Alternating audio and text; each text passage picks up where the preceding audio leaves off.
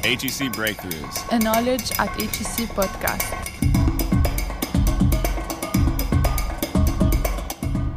Hi everyone and welcome to HEC Breakthroughs, your monthly podcast by the Knowledge at HEC team. Breakthroughs brings you the best of HEC Paris's academic research from professors and PhD students. We show how this research relates to and impacts on the challenges our world is facing. I'm Daniel Brown, the school's chief editor.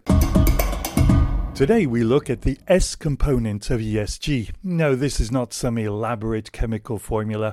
I'm talking about the social element of environmental, social, and governance performance. Despite increasing focus on ESG, stakeholders have only recently looked at the social questions involved. And yet, ignoring concerns like workers' rights in the supply chain can have serious consequences, as the Gilets jaunes movement illustrated.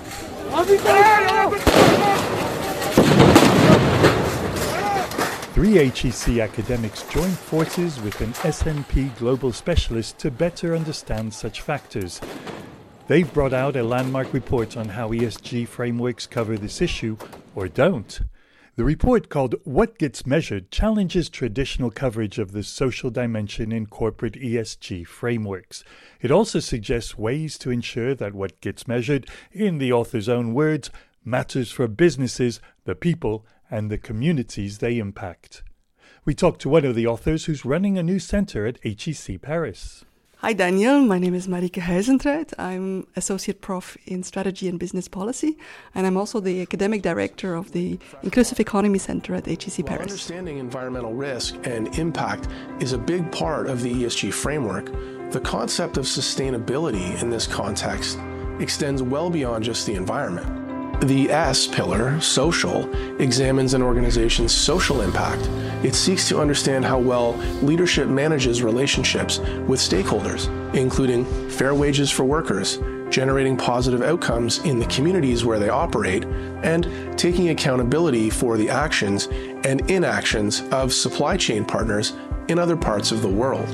Environmental, social, and governance, ESG investing remains controversial, with some saying investors are demanding corporations pay more attention to broader social issues. Others saying corporations should stick solely to earning profits for their shareholders. Joining us to discuss is Vivek Ramaswamy, Executive Chairman of Stride Asset Management. Hello, welcome to Sectors Up Close. I'm Elena Casas. My guest today is Dewi John, Head of Research for the UK and Ireland at Refinitiv Lipper. And today we enter the minefield that is ESG, or Environmental, Social and Governance, a catch-all term that most companies these days are anxious to embrace. Three approaches on the stakes behind implementing ESG factors. Our long exchange with Marieke Huizentruid on social S questions begins with her definition of the social dimension for companies. Where we are at now is that we consider the company as part of its ecosystem. And so if we want to understand the social dimension of firms, we need to really consider the company's whole value chain. And so it means that we not only look inside the firm and look at, for instance, the working conditions, the human rights of own employees. We don't only look at equal opportunities inside the firm, but we also look at rights and justice for workers in the supply chain. We also look at the impact that companies have in the communities where they operate, how they influence end consumers, and of course their wider impact on society.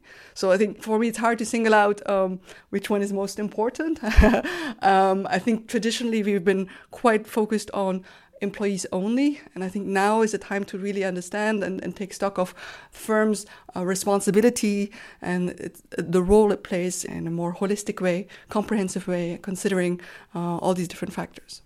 And you bring the social aspect of ESG out of the shadows. How unprecedented is this, and why has it been slightly neglected compared to the issues around the environment and governance?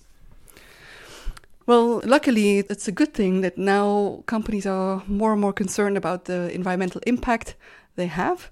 and also how climate change may also affect their financials, their bottom line going forward. So it's a good thing that there's been a lot of interest in taking a closer look at the environmental impacts and the relationship business environment. We also have quite a lot of measurements that are more scientific to use, and the fact that the climate crisis has become so important has accelerated companies' interest in taking stock of their role vis-a-vis the environment. I think the social dimension has indeed been neglected, often outright ignored. It's a more complicated, more political, more conflictual topic, I imagine, for many companies. There's less standardization. These are important topics. If they are covered in a too superficial way, it can backfire. It's hard, to put metrics on things like subjective well-being of employees. How do you actually get at this? Measure it. And so I think that is also why companies have sort of stayed away from it for maybe too long of a time. If you think about it now, there is a huge wake-up call. I mean, we've seen the protests on the streets. The COVID has certainly also accelerated that movement to challenge a little bit more what companies are doing on the social dimension. More and more we hear companies saying that, the way they will differentiate themselves from their peers, from their competitors, will be by achieving excellence or pursuing excellence on the social dimension. Hello, my name is Isla Shaftain, and today I'll be talking with Elizabeth Stewart about ESG investing. Hi, Elizabeth. Hello. Okay, to start off with, the S in ESG stands for social. So what does this mean when it comes to investing in companies? This means that we expect companies to be treating their employees and the communities all around them with respect and to be a responsible employer that has a generally positive effect on our society as a whole. So why is it important to consider these things? Yeah, well, we certainly don't want to be rewarding companies that are making more money from treating people badly. We want to ensure that everyone is being paid fairly for the work that they do and that they have a nice environment to go to work in every day. Also, if companies aren't treating people with respect, you can almost guarantee that there's a lot more wrong with the company. So it makes them a little bit of a risky buy. And in investing, we kind of generally want to stay away. You and your two fellow researchers have created a database to analyze the social factor in 18 ESG frameworks. Could you describe them? Yes, so the database really took all the existing frameworks out there that are on which we can find publicly available data. Databases or frameworks rather that aim to be comprehensive, so not focusing on one factor only, but try to be comprehensive. So we took basically the population of all the frameworks that we could find out there, where we find detailed information on which factors they measure and so forth, their methodology. And that's basically our starting point then to say, well, okay, this is actually a little bit of a complicated forest. We don't really know how these different frameworks compare to one another. And that's exactly then the exercise of the study is to say, okay, well, here's sort of, let's say, the state-of-the-art ESG frameworks out there. On which dimensions do they agree? On which dimensions do they disagree? How do we make sense of those points of conflict and agreement? And in the course of this year-long study, you give 4 reasons for the blockage of social issues. Which are the greatest challenges to overcome? There's one that business doesn't understand exactly what social issues are comprised of. There's a superficial treatment. There's poor measurement matrix and data. And that's unfortunately, the social issues are dominated by the environmental and governance issues.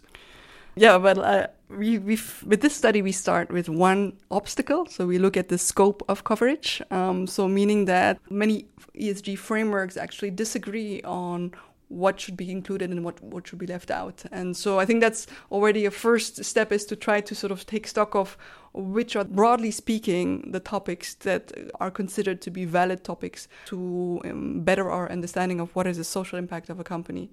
Once we agree on that, what are the metrics to be used? And again, one obstacle is going to be, how do we valorize also the synergies between environment and social and governance? Now these frameworks force us to consider those different dimensions as standalone dimensions, but of course what becomes very exciting, and this is being brought out by big topics like climate refugees. Well, it's clear that there are social dimensions, social issues that companies are confronted with that cut across different big topics that connect environment and social. So yeah, if you're asking what's the sort of biggest obstacle, I'll tell you there's a problem of coverage, because that's exactly where we start. It's the first problem, the foundational problem. But then once we go beyond this paper, we will soon discover that there will be other issues, which is how do you actually measure these topics? Do you use qualitative, quantitative measures? And how do you measure them in a way that is comparative across companies and so forth and so on? So this is just, I guess, the beginning of trying to sort of make more sense of what is today a very complex set of frameworks, but which are incredibly influential. So I think making sense of that forest, let's say, of different frameworks is very important, because these frameworks may well guide investment resources of companies going forward in terms of what will they focus on. HEC Breakthroughs, a Knowledge at HEC podcast. Yes, Marika, you do also underline how beneficial it can be to integrate and better understand and better calculate the social issues at the heart of ESG.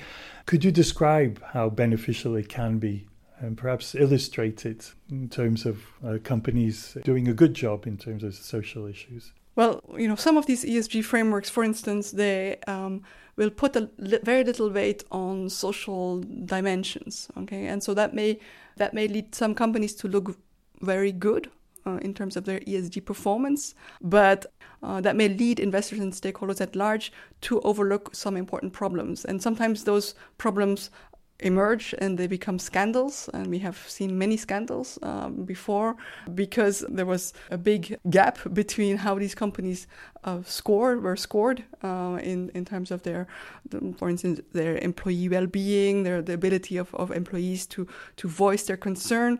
All of those issues were not measured by the ESG frameworks that the company was using.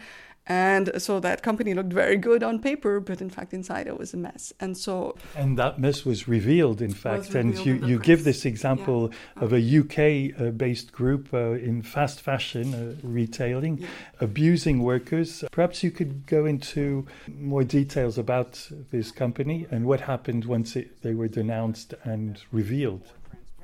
So this is a company where there was scandalous behavior vis-à-vis their workforce that was made public, and the response was rightly so quite severe. So this is a company that subsequently lost a lot in value. So it was both investors and consumers that reacted negatively to that kind of news. So I think what is important about the example is just that it raises awareness about, sometimes without having a better understanding of what it is that ESG frameworks capture, we may be misled.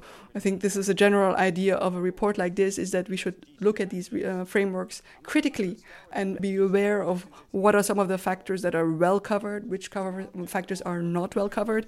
And so in the end, one of the suggestions of the report is also to say, well, if an investor or any type of stakeholder would like to have a better understanding of what the social dimension of this company is, they would be well advised to combine different ESG frameworks and not just focus on one. Because, in fact, based on our study, there's not a single ESG framework that is all comprehensive and sort of strong on all the different dimensions that we intuitively might care about. For our clients. So ESG has to play an important role in that, or otherwise we wouldn't incorporate that. And so for us, when you take a step back and ask, all right, what exactly is ESG? ESG is a set of data and a set of factors. Right. And the question then becomes, how are you researching those factors? How are you applying those factors to different investment processes? But when you look at really what a modern company's become, and I mean the growth of intangible assets, the growth of intellectual capital, the use of technology, a much better awareness and understanding of the role that climate plays. The report actually does pinpoint the fact that you've identified higher consensus factors in the social frameworks, such as the minority inclusion or workplace accidents, and then the worst examples, mental health, impacts on minorities. Perhaps you could elaborate a little bit this contrasting approach to social issues. Well, I think the first observation is to say that is a real problem. For instance, the fact that mental health and well-being is actually a topic that is not systematically being covered. Then again, I'm not so surprised, because these are issues that are becoming more visible. Mental health and well-being concerns have traditionally been invisible. They're highly stigmatized, stereotyped. And so it's only recently, as companies are more and more looking at trying to re-engage their employee employees of their company, that this is a topic that become more important. And so measurement is lagging behind. So even though now there's a lot of press attention to these topics, but measurement and these frameworks are lagging behind. And that's maybe another important insight, is to understand that these ESG frameworks, they are slow to evolve, typically slow process of deliberation with many different stakeholders. And sometimes it is a race to the bottom, finding the sort of minimum compromise, minimum consensus or minimum area where all stakeholders agree upon. But that also means that very important contemporary social issues may not be systematically addressed through these ESG frameworks. And one nice example of this is, for instance, the refugee crisis, today more pronounced following the war in Ukraine. What you should know is that none of these ESG frameworks actually systematically require companies to report on the impacts they may have on refugees, or vice versa, the impact that they may have as a company on conflict or war. HEC Breakthroughs. It's one of the more luxurious buildings in the Paris area. This retirement home is run by the group Orpea. Based in France, they run care homes in 22 countries all over the world with over 1,000 facilities. But a new book is questioning the level of hygiene in this and similar homes around the country. Marika, there is also this example of Orpea, which is a retirement home chain here in France, and the strong negative economic consequences that resulted in a very public scandal, mistreatment of the patients. Why, for you, do companies persist and continue to ignore social issues and their social impact when the results can even mean the end of their company?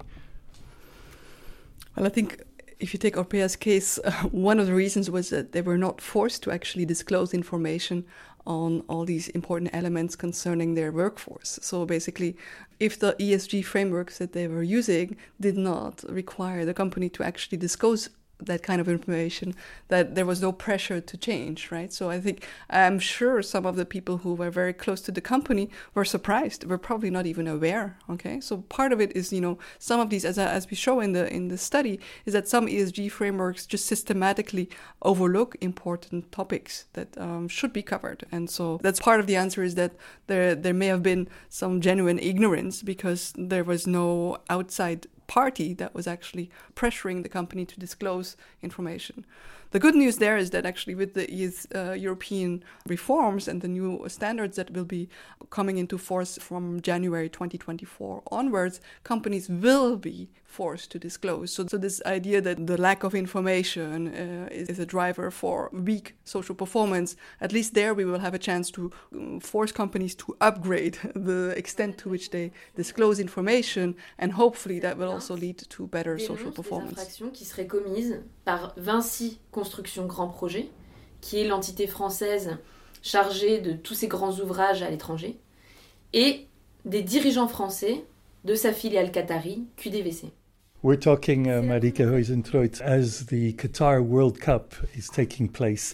And we saw recently that with Vinci's investment in Qatar, they are currently facing legal actions by the Sherpa lawyers. Is it only this kind of pressure sometimes from without that moves things on in terms of the social dimension? Sure. I think those, in France we have this law, the due diligence law, so according to which companies are really obliged to consider their value chain and to consider the supply chain workers and whether their rights are being respected. Of course, that law, it's not so easy to put into force. So there needs to be also auditing and who will actually ensure that companies are respecting that due diligence law. But the law exists, and I think it's an important law because it can create precedents and it certainly influences firms' behavior. Likewise, with the standards that are going to become law at the European level, they will be influential. So I think regulation, new standards that are set at the EU level can have an important influence on firm behavior. Is Europe at the forefront in terms of tackling social issues, in terms of legislation? How does it compare to the United States or even to Asia? That's a great question. So I would say that what will come into force in Europe is different from the standards that are typically used in the US, because Europe has chosen to put into practice this notion of double materiality, which in sum means that a company not only has to report on how, for instance, social issues may affect its bottom line, meaning, okay, is there a risk that there will be strikes? Because if nobody shows up in the factories, there's no revenues that can be created. But that's the financial materiality of social issues.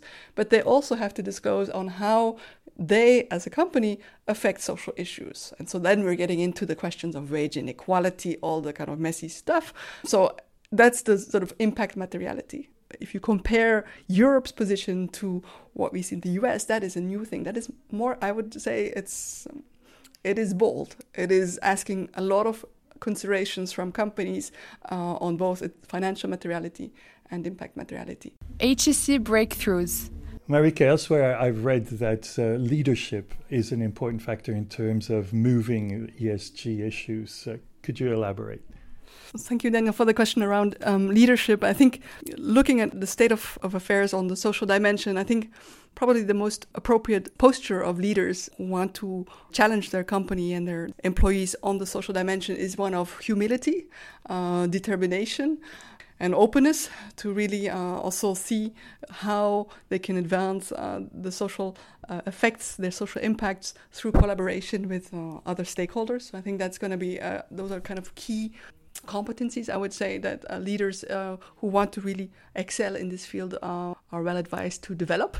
Then one thing you should notice is that when it comes to ESG frameworks, it's one thing to have, I think, and it's a necessary condition to have leadership buy-in, to have a leadership that assumes a certain starting point, which may be suboptimal, but with a strong vision of how situations can improve and how the impact of their companies can improve. So that's a necessary condition to have that kind of strong vision and leadership.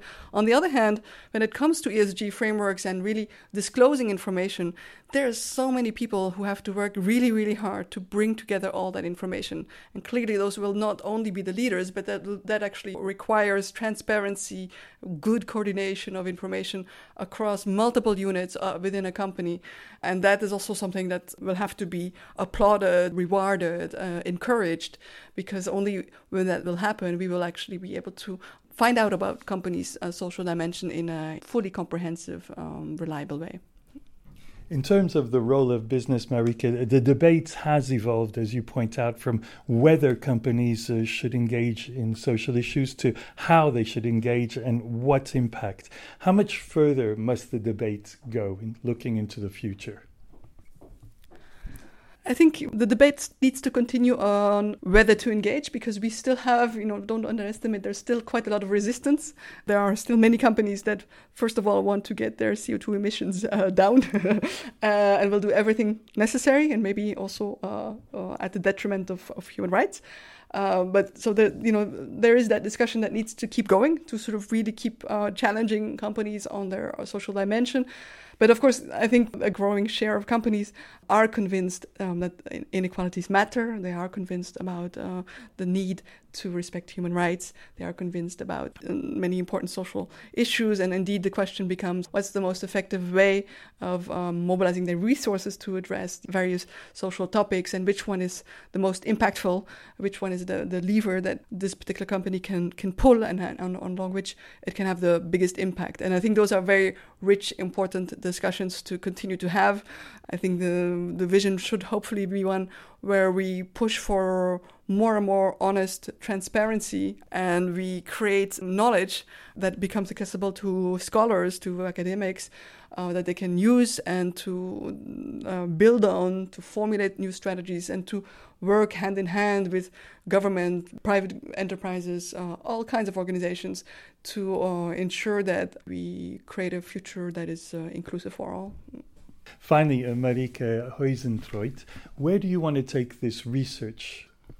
Ideally, what I would love to do is to work with many, many companies and many different organizations to test different ways of how to accelerate, how to change certain practices, managerial practices or production processes, anything that could help a company to strengthen the social impact they have in society or help an organization more generally speaking strengthen their impact. So I think where I would like to go is to test, to experiment different ways of changing the status quo, because I think that would probably be part of the answer, developing new ideas, testing those in the field rigorously, so in a way that then the best and most promising ideas can be scaled up. And all of this, again, with a clear focus on how we create a society that creates opportunities for all and that is inclusive, that respects justice and human rights principles, and that generates benefits and shares benefits fairly with everyone.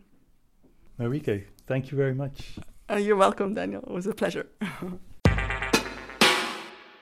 HEC Breakthroughs, a Knowledge at HEC podcast. Marieke Hezentreit, HEC Associate Professor in Strategy and Business Policy.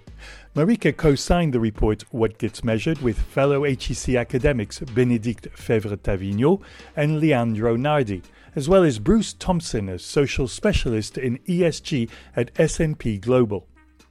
That's it for this Breakthroughs podcast. It's part of the Knowledge at HEC podcast series. Next time round, we talk to Professor Itzhak Gilboa of the Economics and Decision Sciences Department here at HEC. Itzhak shares with us his research on decision under uncertainty. It touches on unforeseen crises like climate change, health pandemics, or the energy shortages, what some call black swans. Part of the black swans issue that you mentioned is that, one approach that says, something happened that no one predicted, or, post hoc, someone had predicted, but most experts have not. And you say, so there's a black swan, let's move on. But when you look at the collection, you see that quite a lot of black swans overall. Okay, so sometimes they come from the geopolitical arena, sometimes it could be an epidemic, so sometimes it could be financial. But there are many surprises, and the non-Bayesian approach that we're trying to promote says, maybe we should admit that we don't really know everything. So it's a bit more humble approach that says some probabilities we cannot quite quantify, and let's admit that this is the case. We'll be hearing more from Professor Gilboa on black swans, non-Bayesian theory, and much more next month. By the way, he recently published an important research paper with Yale University professor Larry Samuelson on decision theory as a coherent test. Well, tune in again in January 2023 for Breakthroughs from HEC Paris. Till then, goodbye.